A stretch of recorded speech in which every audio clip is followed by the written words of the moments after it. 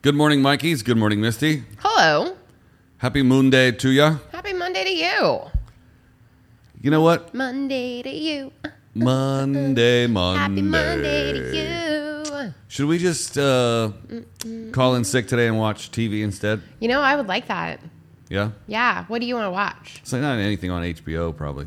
I was going to say you'd probably watch maybe The Sopranos, and I'd Yeah. watch Sex and the City. I realized last night life's too short to watch something twice. Nuh-uh. That is not true. That's my policy. We just had that conversation because I think I'm going to start watching my yearly viewing of The West Wing again.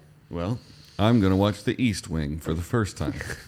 There's Today, which is not on HBO. not actually a show called The East Wing. Today we're talking about HBO, the history, facts, and shows that have come along since its inception in The early 70s. the early 70s. Home box office is today's topic, right after we snap our hands. Are we ready to begin? Good morning! My name is Misty. Come on, Ike, it's time. We would be honored if you would join us. The greatest adventure of all time. We just become best friends. Yep. Come on, let's get in character. What are you waiting for, huh? Oh, come on! All right. All right. So, HBO. yeah, we're doing this because this was the day that HBO launched Home Box Office.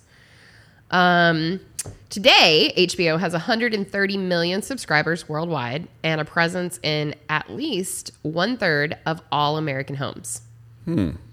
But it started with 365 households in the Pennsylvania area when it originally started and debuted in 1972. 360, huh? 365. Wow. Yeah. What kind of shows can you make with $10 a month Right? times 360? That's interesting. Right? Yep. So basically, they started off with the same number of homes as we have episodes. Yes, that's correct. Interesting. Yeah. Did you know that it was originally called The Green Channel? What? I mean, That's a dumb name. TGC, it doesn't have the same ring as HBO. No. Why?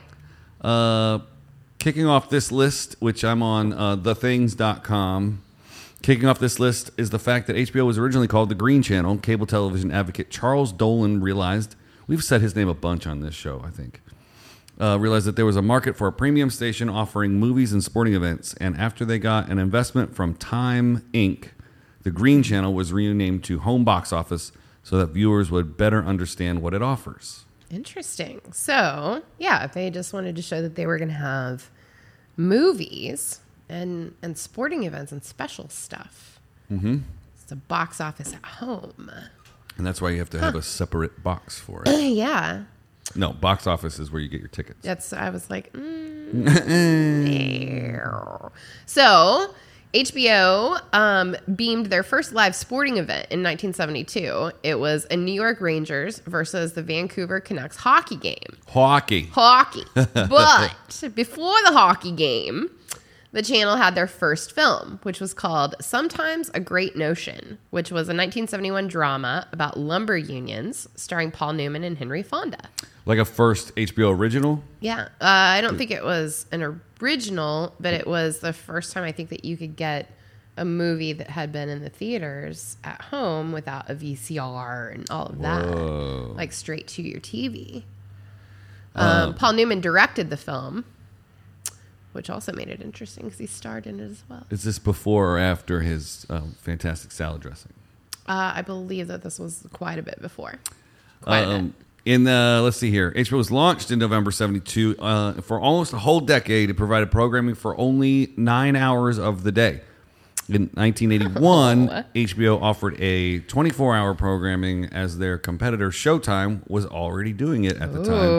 And HBO wanted to match their competition. Battle Royale. Like it. So a couple weeks ago, we did an episode about Havana syndrome and how they think that maybe it was the use of microwave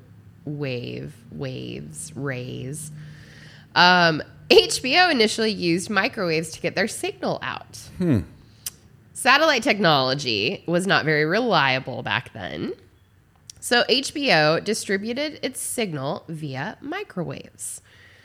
Satellite offered a far greater reach at less of an expense. So when the channel started getting more subscribers, they began using satellite out of necessity. By 1977, the service had 600,000 people signed up. Wow. So from 365 in 72, 5 years later, 600,000. That's a pretty good success. Not too shabby. HBO. They made history Uh-oh. in Really? 1999 at the Emmys. Okay. HBO wrote history with their crime drama, The Sopranos, as no cable drama had ever been nominated for a Best Drama Series Emmy until The Sopranos premiered in 1999. Pretty cool. In 1999. Season of The Sopranos. Again, where are the editors? Sopranos are a big deal. Yeah. They got 16 nominations. And throughout its entire run, the show was nominated 112 times. That's insane. Out of which it won 21 times. As it should have. Should have won more. What's your favorite HBO show? That's a tough one. I know. Sopranos is up there. Game of Thrones is up there. Okay. I was going to say I would be shocked if you didn't say Game of Thrones. I'm sure there's something I'm forgetting. I mean, obviously mine as a me is Sex and the City. Yeah. I just finished with The White Lotus, which is one of their newest. Is that any good? It's so good. Yeah? Yes. I like Steve Zahn. He's so fantastic in this. Yeah. And Connie Britton will just blow your mind. It's really, really good. Yeah. I mean, they keep really getting better and better and better. I'm not a big sports guy, but I like Hard Knocks. Okay. And I watch John Oliver every week, except for as we're recording this, last week they just didn't put an episode up and didn't say why. Maybe John Oliver needed a break. There's been a lot going on in the world. He did, however, I think he's moving back to his set from the Blue Void that he was recording. This is months ago, guys. This is boring. Right. Did you know that they tried to have a spinoff? An HBO spinoff channel? Well, don't they have like 5 versions of it? HBO, Yes, but the initial first spinoff was a bomb. Oh, really? They wanted to launch a family-oriented channel, and they named it Take Two in 1979. It only lasted a year. It did not go well. However, the next year in 1980, they decided to offer a stronger brand and debuted Cinemax. Oh. So instead of going family, they went all the way the other direction to softcore porn. Ow, Brown chicka, wow, chicken, wow. brown cow. And now they've combined forces. Yeah. HBO Max. Yeah, which is Cine, really strange to HBO me, Max. yeah. Well, they just brought it all under one app. right. I mean, eventually, in 5 years from now, everything will be like the TV app, and like it'll go all the way back to. I kind of use my Apple TV that way now. It can show you all of the different apps that you have for streaming, and you can search it all within Apple TV. It's pretty cool. I just think one company, either Disney or Amazon, is just going to end up buying everything, and you're just going to pay one fee to get it all. I hope so. I mean, that's just kind of like cable. Yeah. Speaking of the Emmys we were just talking about. Yes. Tell me they more. did it again with Game of Thrones. Game of Thrones holds the record for most Emmy Awards for a drama series. Yep. And, sorry, I'm drinking this gas water. Uh-oh, gas, water, sparkling. Me too. I just have a different kind. Yeah. HBO is certainly no stranger to writing history, and their fantasy drama Game of Thrones holds the record for the most Emmy Awards for a drama series. Game of Thrones has been holding this record since September 22nd, 2019, when they won 12 awards, raising their total to 59. This record is yet to be broken by any other show. That seems to be going without saying. So the first thing that they put on TV outside of sports, their first live event coverage in 1973. Can I guess? Yeah. Just off the top of my head, I think it's the 1973 Pennsylvania Polka Festival. You're a jerk. What if I did guess and got that right? I would, that'd be it. We'd be done. I'd be like, we know everything in the world now. We're getting close. Yeah. It was a 3-hour endurance test of people poking.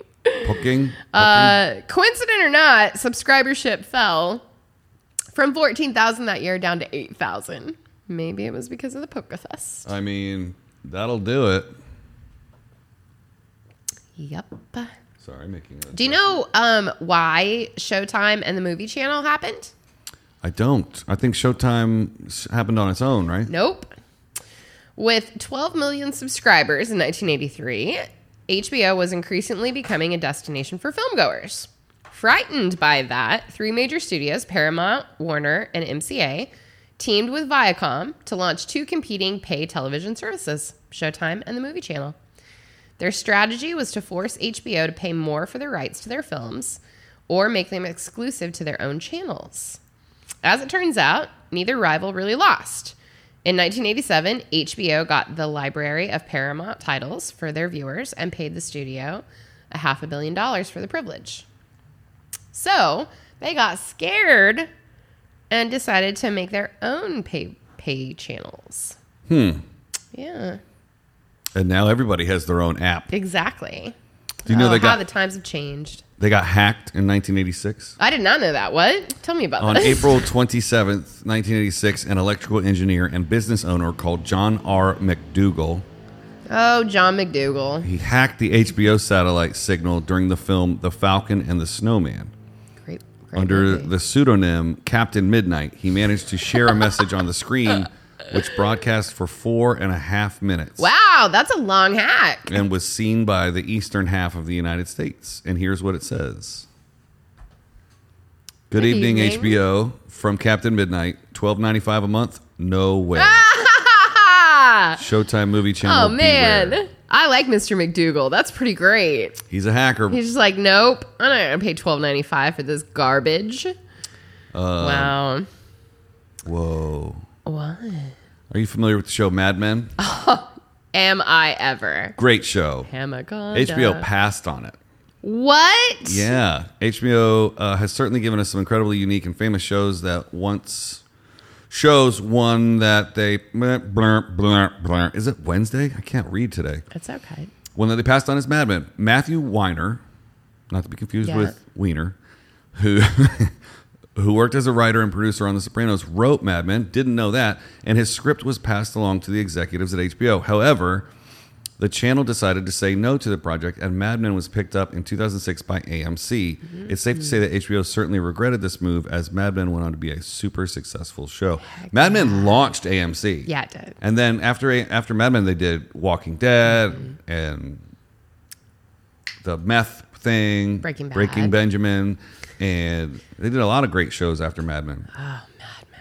So good. It makes sense, though, that someone who was on the writing team for an ensemble like The Sopranos would write another ensemble like Mad Men. Yeah, completely. Mad Men was so good. It's so good. I never finished it. Oh, man. The last episode is one of my favorite all-time finales ever. Like, it's incredible. Do you want me to tell you? No. Okay. I've always thought I would go back and check it out. You need to go back and at least watch. Yeah. I just can't remember. It's the same with Walking Dead. I don't remember what season I left off on, and I'm like not. You know, you emotionally could skip all of that and actually just watch the finale and still understand it. You could. I promise. It's a great standalone episode. Yeah. Did you know that they dumped the original Game of Thrones pilot? They dumped it? Like they said, nope, that's not it. We're not airing it. Wow. They viewed footage of the 2009 pilot that was adapted from George R.R. Martin's fantasy saga. Mm-hmm. All the execs were unhappy with the results. So before nearly scrapping the entire series, they decided to reshoot the pilot, including a partial recast. Emilia Clarke, who plays Daenerys, was among those who came in for the revised pilot. So some of those characters, or who the people that were playing them, were not who were in the original pilot. And you didn't actually see the original pilot. It was a whole different pilot. Can't wait till that gets leaked on the internet. I'm surprised it hasn't already. You know the whole deal behind that, right? Like leaking things on the internet? No. Oh. Behind Game of Thrones, like people had been hitting up Martin for a million years trying to get the rights. Yeah. And these two guys that ended up creating Game of Thrones, they finally got a meeting with him. They had written a spec script, and he was like, "You can make this TV show if you can tell me who." And he asked them a riddle. He's like, "Who is the mother of this person?" Because it's not real clear, and you have to sort it out and figure it out and get really deep into the canon. and they guessed and got it right, and they were granted permission to make the show. That is actually super fantastic. There's a lot of super cool stuff behind Game of Thrones, and I'm going to get you onto it one day. It will be my greatest victory. It will be. Well, I think that's the perfect thing to end this episode on right there. Yeah. You just did it. That's, I mean, cool trivia. Cool trivia, bro. Cool trivia, bro. So that's 15 minutes about HBO. Everything that you might have never wanted to know. Yeah. But you do now. And now we know together. And now we all know. And don't forget to go back and find the episode and like it. So, Misty, if enough, I got to figure out what episode it is. But if enough people like it, Misty will watch a Game of Thrones per 100 likes. Yep. One episode per 100 likes. Tomorrow, it's going to happen. I mean, it's just going to happen. Tomorrow is all about the history of bobbleheads. bobbleheads. I'm excited about this one. They're so funny. Happy Moon Day to you guys. We'll see you tomorrow. Bye.